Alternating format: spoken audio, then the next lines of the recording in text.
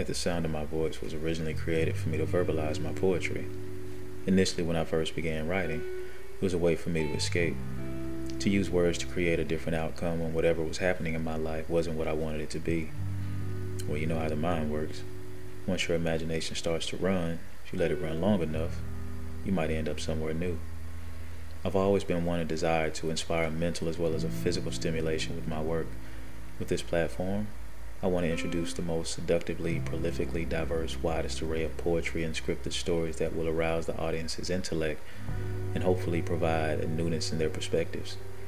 Now, at the sound of my voice, let's go.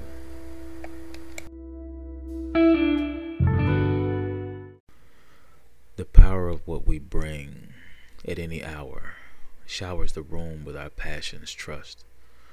So with you I hold back not one thrust at any angle, kissing you seductively, introductively, but still deeply penetrating just above and below. Then deeper inside of you with any of what I've appeared to be. The wetness of her kisses at pre-cum, I succumb to the thirst formed within me as she quenches and feeds me. Controlling your spilling to mere trails down my beard and drips slowly appearing. My chin in her moisture, a hand holds your waist, the other gripping your hair as I remember her taste. Finding your ass to spread apart your cheeks. To lower my hips coming from beneath you to lift and hold past your G-spot. Offering not a number but time and patience for your body to take all of me in. Suspending you safely, persuading you to trust that I won't stop. And I will not drop you while you hold on to. My neck as your back meets the wall. Pressed against now in defense of gravity's pull for us to fall after we rinse away our first kisses with her responses to my inquisitions. When she speaks, I listen. Now, can you hear me?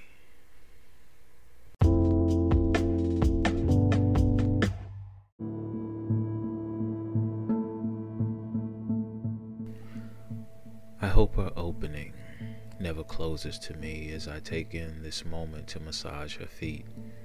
Send a tingle from her toes up through the sheets, grazing the source of her peak. It could possibly wake her if she was asleep. That rush of confidence in me has me aroused only to her.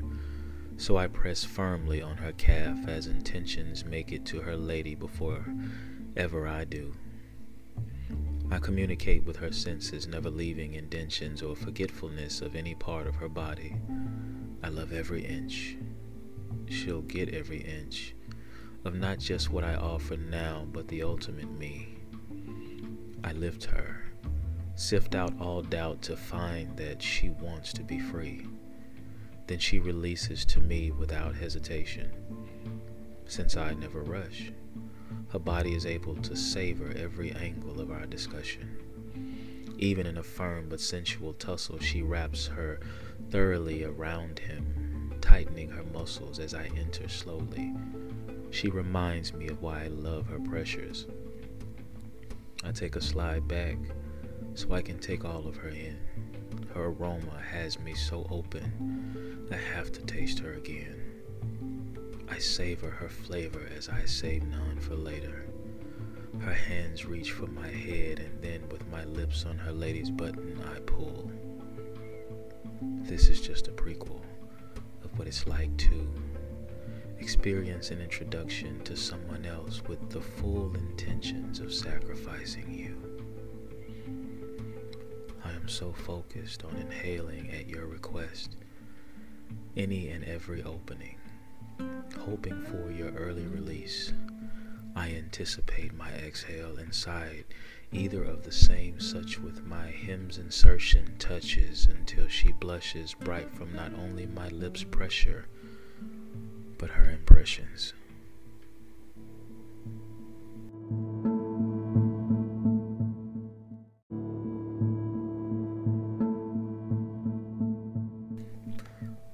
Sometimes it's just a mood. It's a frame of mind. It's a thought. Most would hold back those different thoughts that they may have in any instance. I've never been one to do so. So with this piece, it was simply a mood.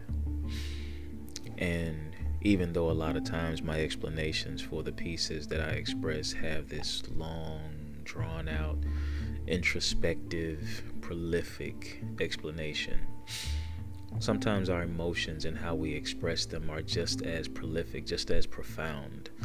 Because what happens when we have a mood? Then you come to the power that we bring.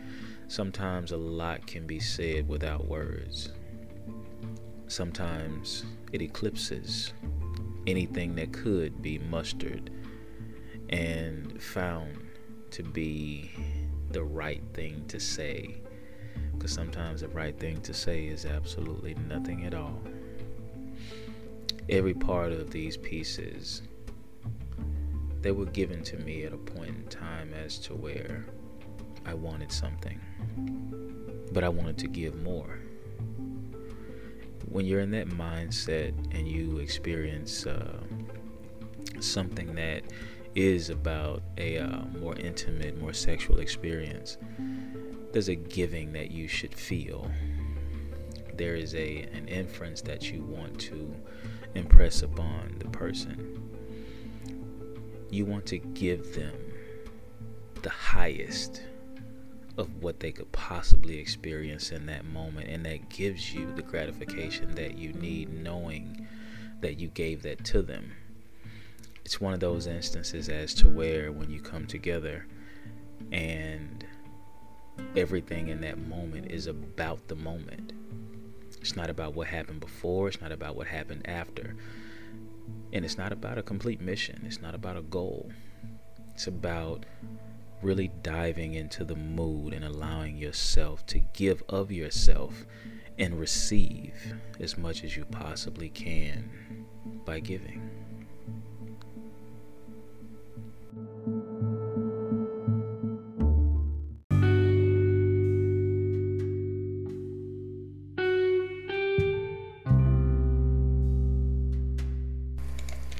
I would like to express my deepest appreciation for you taking the time to listen to this episode of At the Sound of My Voice. If you have any questions or feedback, please feel free to leave a voicemail, a comment, or a review. If you're interested in being a guest or advertising with us on At the Sound of My Voice or any of our social platforms, please email us at channel82@gmail.com. That's CHANNEL, the number 8, TY, the number 2 at gmail.com. You can also follow us on Instagram at _the_sound_of_my_voice for even more content and updates. And stay tuned for our merch coming very soon.